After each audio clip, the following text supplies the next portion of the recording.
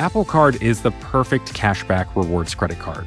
You earn up to 3% daily cash on every purchase every day. That's 3% on your favorite products at Apple, 2% on all other Apple Card with Apple Pay purchases, and 1% on anything you buy with your titanium Apple Card or virtual card number. Visit apple.co/card calculator to see how much you can earn. Apple Card issued by Goldman Sachs Bank USA, Salt Lake City branch, subject to credit approval, terms apply. This episode is brought to you by State Farm. If you're a small business owner, you know that it isn't just your business, it's your life. And whatever your business might be, you want someone who understands. That's why you might want to check out State Farm Small Business Insurance. Why? Because State Farm agents are small business owners too, living and working in your community. That means they know what it takes to help you personalize your policies for your small business needs. Like a good neighbor, State Farm is there. Talk to your local agent today.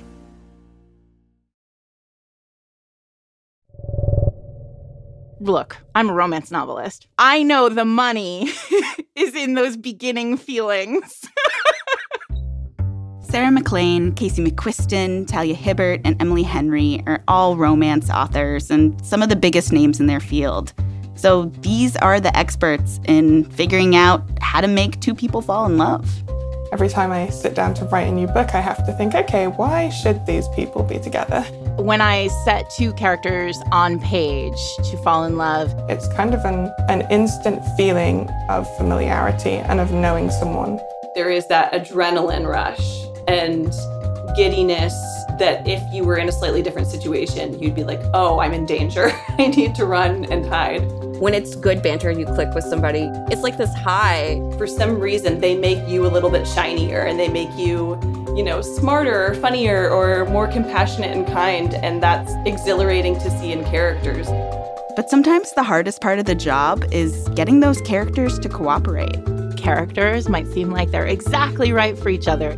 And then you put them on the page and you think, oh no, this won't work. I thought I wanted to write this one type of pairing, and then this other character just kept jumping in, being like, actually, I'm way more compatible with your protagonist. Because in my mind, I'll have this idea of like a person like this would fall in love with a person like this. But when I'm trying to write them, it's just very awkward and it's lurching.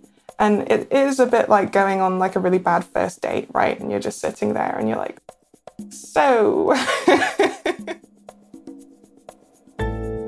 And even though these authors are in total control of the worlds and the characters that they're building, sometimes those characters just don't click. It feels like pulling teeth. It feels like you are at a cocktail party being forced to talk to somebody. There just won't be chemistry, and I have to completely rebuild the main characters. We call it chemistry, and there really is. It's like this chemical reaction. It can't just be two things that fit. They also have to make a spark. Even for these experts, chemistry can be pretty unexplainable. It's a very bizarre feeling to, sit down for the day and then have your characters do something you didn't expect them to do. Because I still am in control of them, am I not? I don't know. I would like to talk to some scientists about why my characters do not do what I ask them to do. So this Valentine's Day, we're doing just that. We're talking to scientists all about the mysteries of chemistry.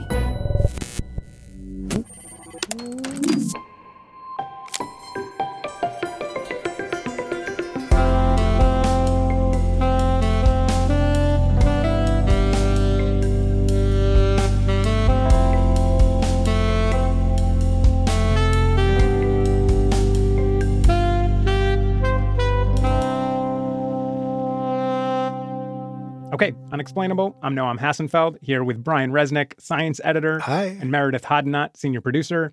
Hey. So it's Valentine's time. Valentine's Day's around the corner. But what exactly did you ask these scientists about? The mysteries of love. So mysterious.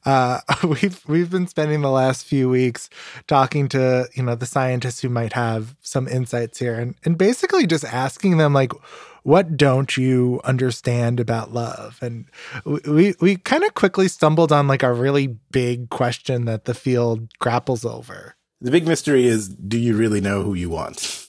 This is Dan Conroy Beam. He's a researcher at UC Santa Barbara. So, to what extent do your preferences actually matter in predicting your choices? And also, how good of a job can I actually do at predicting who you're going to find interesting as a partner? So this is basically asking something like, do we actually know what we want in a relationship? Like, does what we think we want actually predict whether a relationship will work? Yeah. And the reason why scientists want to study this is they have those same questions that the romance novelists have. And they study them because these questions really matter. Who you choose as a partner is the biggest decision that most people ever make in their entire lives. Who you end up in a long-term relationship with affects where you live, where you work. Who you consider your friends and family. And that's going to affect every corner of your life, right? That's going to affect your happiness. It's going to affect your health. It's going to affect your overall well-being. How we click and connect with people has some pretty profound consequences. So how do scientists actually study this?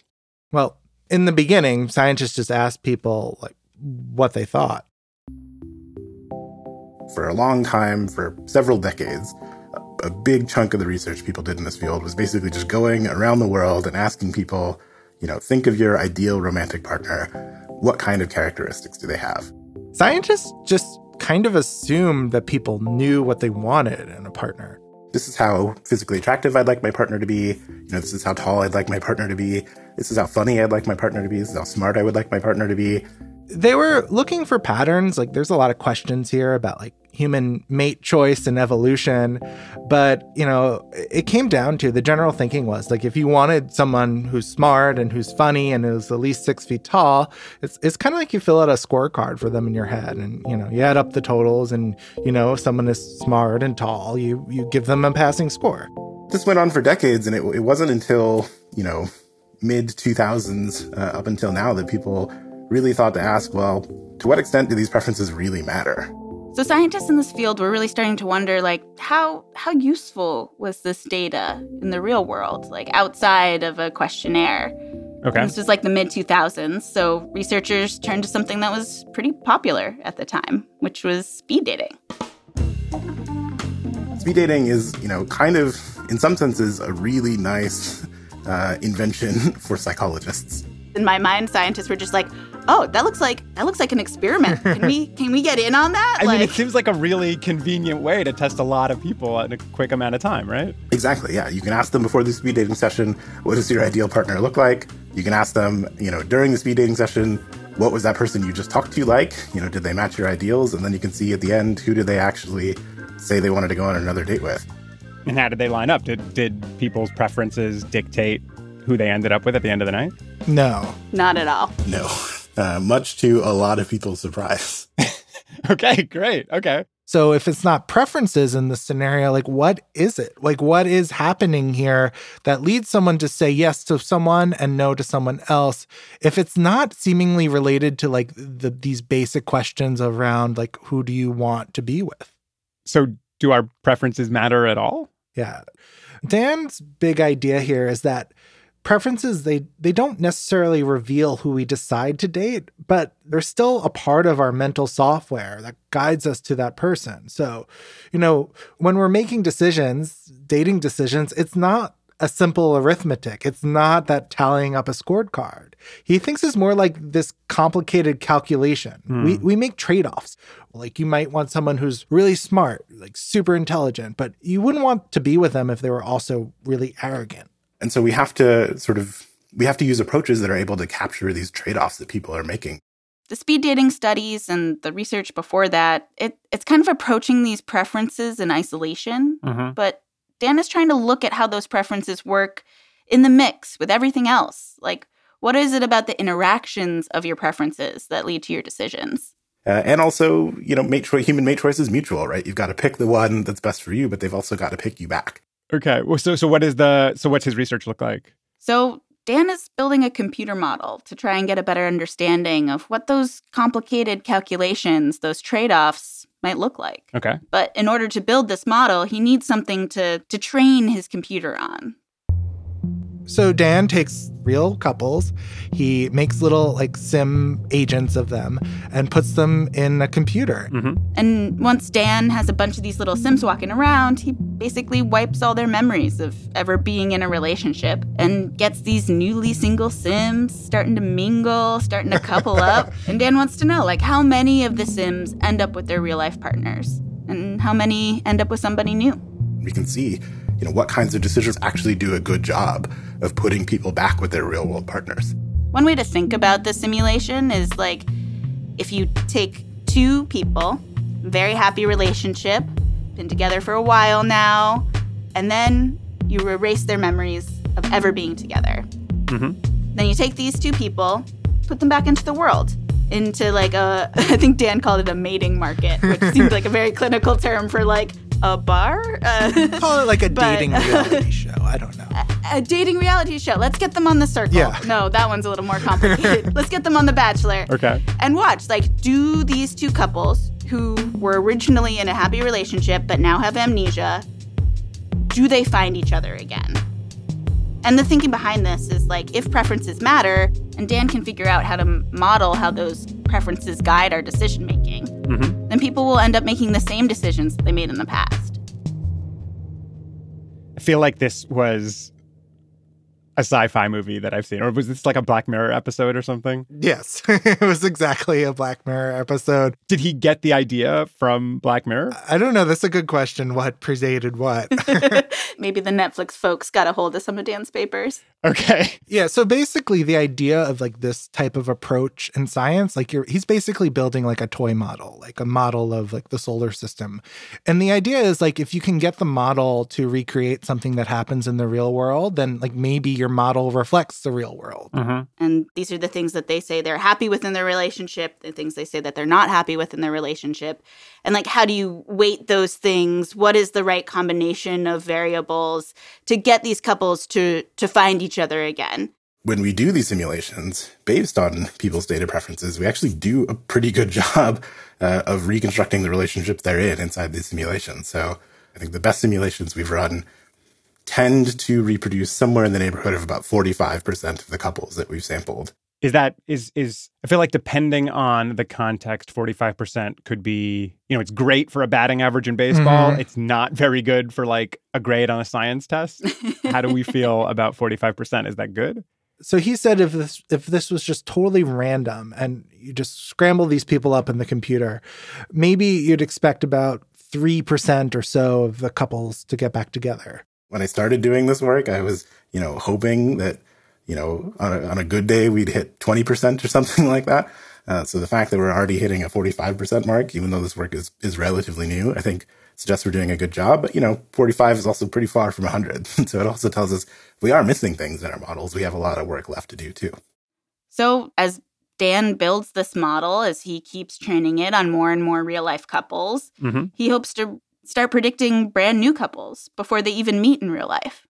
Okay, I have a big question here. Like, isn't Dan's model kind of assuming that preferences are what got them together in the first place? Yeah. So a part of like a huge, thing to flag here is that so far this program is based on like a very Americanized conception of dating. Like you are an individual agent going out and making decisions for yourself. I go out onto the mating market alone and I pick the partner that, maximizes my happiness.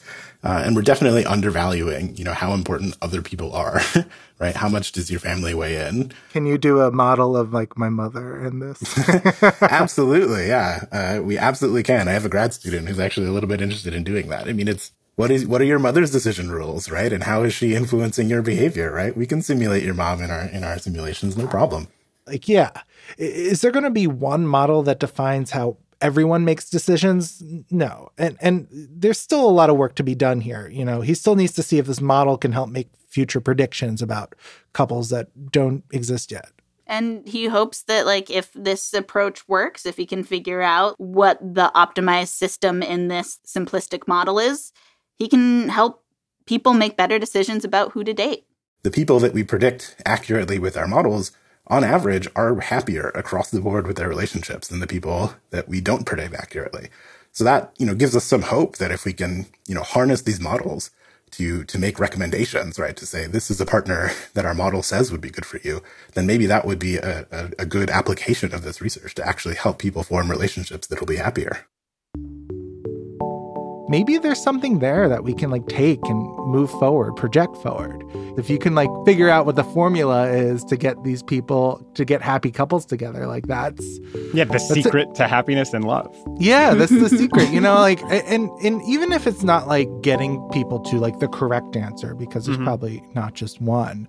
This is a problem. Dating is a problem people spend a lot of time on. They grapple with it. And if you can just help people make decisions or kind of get through the muck of the dating cesspool a little quicker, that's a hopeful idea.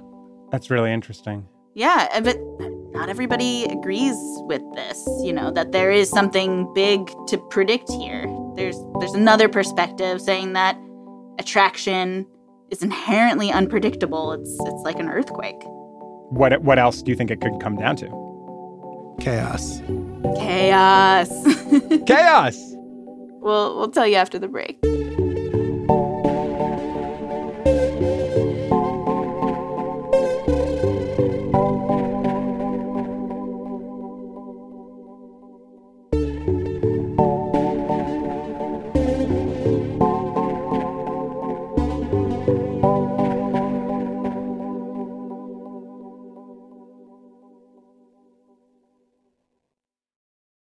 Apple Card is the perfect cashback rewards credit card.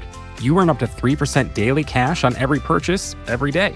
That's 3% on your favorite products at Apple, 2% on all other Apple Card with Apple Pay purchases, and 1% on anything you buy with your titanium Apple Card or virtual card number. Visit apple.co/card calculator to see how much you can earn. Apple Card issued by Goldman Sachs Bank USA, Salt Lake City branch, subject to credit approval, terms apply. This episode is brought to you by State Farm. You've heard it before. Like a good neighbor, State Farm is there. But it's more than just a tagline, because State Farm agents are small business owners themselves who live and work in your community. And if you're in the market for small business insurance, who better to work with than an agent who understands what it takes? State Farm agents can help you create a personalized insurance plan that fits your small business needs and budget. Talk to your local State Farm agent today about small business insurance. Like a good neighbor, State Farm is there. Counted up our feelings and divided them up even, and it called our calculation perfect life. Isn't it love? Unexplainable, we're back here with Meredith and Brian. Hey. Hi. We left off with this Black Mirror experiment, this idea that if couples lose their memory and are sort of coded into a program, would they match together? Would they end up together again? What does the alternate perspective look like? You take a happy couple and you wipe their minds, there is a very good chance that you would get a very different outcome. So we talked to Paul Eastwick from UC Davis. He's a social scientist that studies this stuff too. There is nothing about the truth of those two people separately from each other that does a very good job at predicting where they're going to end up. It was about choices that they made along the way and the other chance circumstances that were happening at the time. Where Dan looked at those speed dating studies and was like, oh, we just need to think about preferences in this complex and holistic system. Paul actually took away a very different set of questions. Where does compatibility come from? If it's not about you and them, it has to be coming from something that is created along the way. So he's basically saying preferences irrelevant. Well, maybe not quite irrelevant, but definitely not something that you could use to predict if two people will hit it off. Paul started off by saying, our preferences are tied to our lived experiences. I've never been in a relationship with somebody who exercised with me regularly. So if I were forming a new relationship, that would not be top of mind. But maybe the next partner I'd end up with that would be something that we could do together. And maybe that would be amazing. So there's just like a hard limit to what we can even know about what we want. Yeah, and there's also the reality that, like, society kind of prevents us from really having a truly diverse dating pool, either because of prejudice or because of socioeconomic status. Yeah, exactly. Or because of the physical realities of where certain people live. And even if we do just focus on the preferences that, you do know about yourself, the things that you do know that you want, and that leads you into a relationship, that relationship is really hard to study because, it's this unfolding thing. It could go in so many different directions. You can imagine somebody coming in and looking at a chessboard that's already sort of, 15 moves in, right? And maybe a real master could look at that and then sort of retrace every step and put things back to the way that it was at the beginning and be able to tell you, okay, with that first move, this is how it was all going to unfold. But for the most part, when we try to understand a relationship, we're already seeing something that is several moves in, and it's already pretty hard to undo what has already taken place. So preferences are basically just that first chess move, not, the whole rest of the game. Yeah, it kind of leads us up into really Paul's unifying theory that preferences don't matter, or they might matter a little bit, but they don't have a sizable effect when you account for really the major ingredient of what's happening here, and that is chaos. It's worth having some humility about the role of luck and chance in getting this couple to this point. A chaotic system, and I think we've talked about some of these on the show before, but basically a chaotic system is when small changes lead to big effects. As Jeff Goldblum clearly explained to us all in Jurassic Park, these small decisions that happen early on end up having outsized, unpredictable consequences later. We're always making decisions. We're always choosing to do one thing or another, or say one thing or another. And then, things happen to us that put us on one path or another. You approach a person and, maybe you have a bad feeling from something that happened at work that day, and that influenced your mood and that influenced their impression of you. And maybe that's why you don't get a second date. Mm-hmm. And then there's later on, there are decisions of when to be kind, when to listen, when to, text back immediately, when not to. All these moments that build up our relationships are just a continual stream of decisions. Yeah, and those decisions aren't necessarily tied to your initial preferences. I guess the real metaphor here is that Paul thinks relationships are something that are built and not discovered. So in the former view where, we're thinking preferences matter and there's something to predict here, you're trying to find your kind of magnetic opposite. The puzzle piece that fits. Yeah, the puzzle piece that fits. What Paul's saying is that, you have to kind of cut your own contours of the puzzle piece.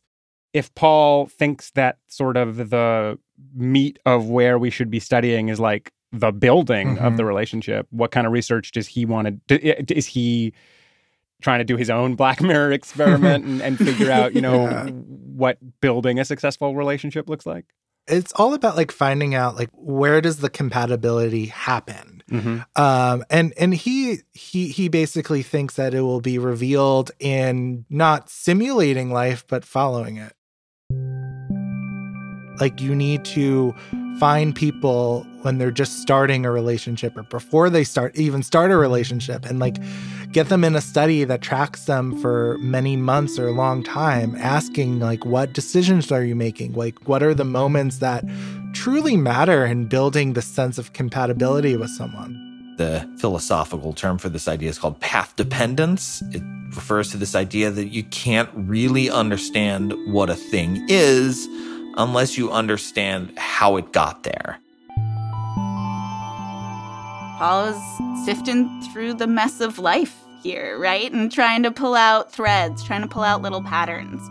So he can say, on average, this type of moment or this kind of forking path was an important pivot point for a lot of couples. Yeah. One kind of really nice thing I like from this perspective that is actually actionable is that, Paul was saying that don't let like kind of like early stumbles become a stop sign. So like if you have like a bad first date, maybe the circumstances, maybe like chaos was just like conspiring for you to have a bad first date, for you to like not be in the mood to like receive someone's joke, for you to like accidentally say something maybe offensive or I don't know. Like there are paths here. Sometimes things look great at date 5 when they looked bad at date 1. And sometimes they look terrible at date 5 when initially they looked great at date 1. Now, in the online dating realm, where you've got all this choice and all these people you could be dating instead, that's tough. In today's environment, you maybe have to make a deliberate choice if you're going to give people second, third, or fourth chances. Ultimately, we don't have the answers, but I'm convinced the questions matter. Like, is there something like predestined about love? Is there something unique about an individual pairing where it feels like the entire force of your life was like leading to this moment versus, you know, if you catch a good wave in the ocean, which is generated by chaos, like you still ride it. Yeah, and I like to think it's who you're gonna build a family with. And if we kind of take it out of this romantic framework, I think that's also true for your chosen family, your friends, the people you surround yourself with. And, you know, if we can better understand a little bit of that magic, maybe we can build happier lives for ourselves. I'm just curious, you know, to both of you, you've talked to these researchers who are scientists, who are also interested in love. Is either of these interpretations, like love is based on preferences or love is based on chaos, or somewhere in between? I mean, are either of these interpretations more attractive to you? I fell in love with my wife when I was 17. Like, I am definitely not the same person that I was when I was 17. And like, I sure as hell didn't know what I wanted in a partner then. But I also wasn't like, oh, this is the girl I'm going to marry either. Like, it was just like a series of small decisions where we learned how to adult together and built a life together. And now we've been married for 5 years. Like, it's not anything that I could have predicted or like accounted for. Yeah. I initially was in this camp of like, oh, relationships are things you should build. But then, you know, as somebody who's like single, do I wish like there was something that would have made some of these choices easier? Do I wish maybe I wouldn't have spent some time with people who ultimately weren't compatible? Like, I don't know, like kind of want to get my life going, you know? So like if there was that kind of app that made those more robust predictions, I think like, would you spend less time in your life wallowing in the like, oh, dating sucks phase, you know? Yeah, I mean, I feel like I don't have a ton of experience dating. Like, oh, the only people who like dating are sociopaths. Well, yeah, I mean, when I think about this, like, I mean, maybe this is counterintuitive, but I feel like the love at first sight thing is so not romantic. To me, romantic is the change that is inherent in a relationship. Like, that seems romantic. The other one just seems like boring almost. Yeah. The lines of the scientific debate here, like it's funny, like they kind of match on to the stuff that poets and authors write about. Is the one a thing, which is a question that I think we all noodle, not just romance novelists. Maybe we noodle it a little more than most people, but I think we've all had that question, you know, is that really real? We asked our reporter, Bird Pinkerton, to talk to some romance novel authors, the ones you heard from at the top of the show, and Bird asked them to wrestle with some of these questions. I feel like if you're looking for an answer that's like grounded in reality, I'm the wrong person to ask, because I am a hopeless romantic. I'm an astrology gay, you know. I believe in all of that stuff. And so I kind of do believe in not necessarily soulmates, but people who are meant to be in your life, who you'll cross paths with no matter what, and who will be important to you no matter what. Humans are changing every single second. I'm not the person I was even 10 minutes ago. So I think that's why science is tricky, and that's where romance can fill in the gaps, because romance is all about that journey and changing, and the importance of changing together if you are trying or aiming to be in a committed relationship. there has to be this elasticity for something to last. And it's the same with friendships, where it's like what we're all looking for is someone that we can grow and change with. Love is about the promise of a future.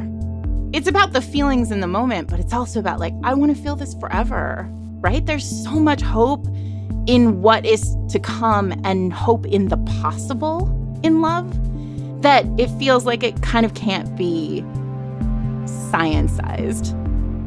How do you turn hope into science?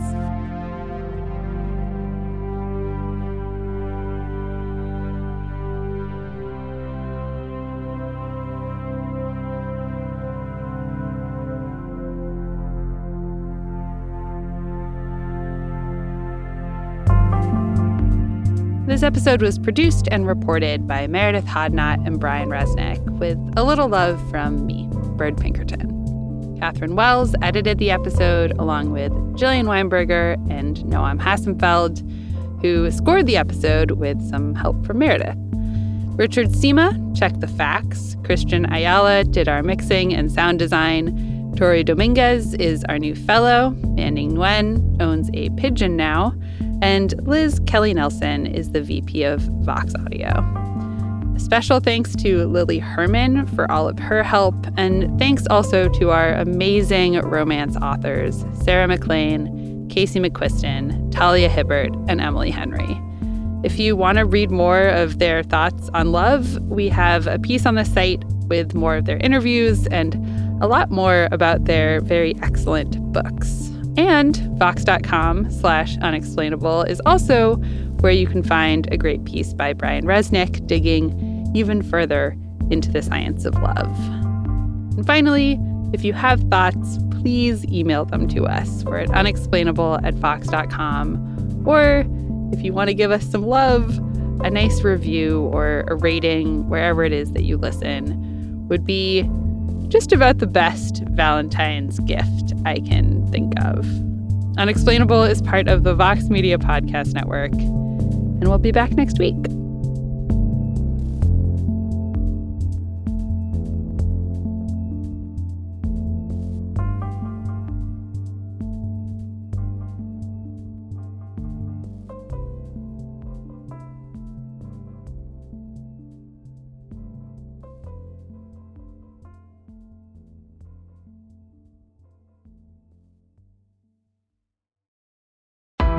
Why do you run?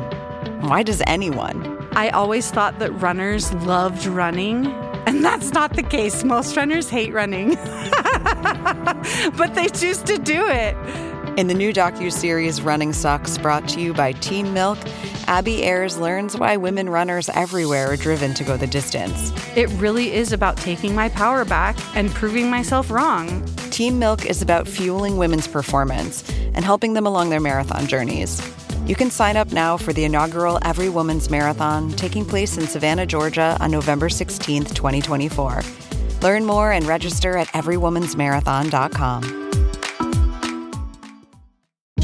Hey, this is Scott Galloway, author, professor, entrepreneur, and most importantly, host of the Prop G podcast. We got a special series running on right now called The Future of Work, where I answer all your questions on, surprise, the future of work. Questions including, what are we missing when we work remotely? Or how do we handle work-life balance when a major opportunity comes knocking?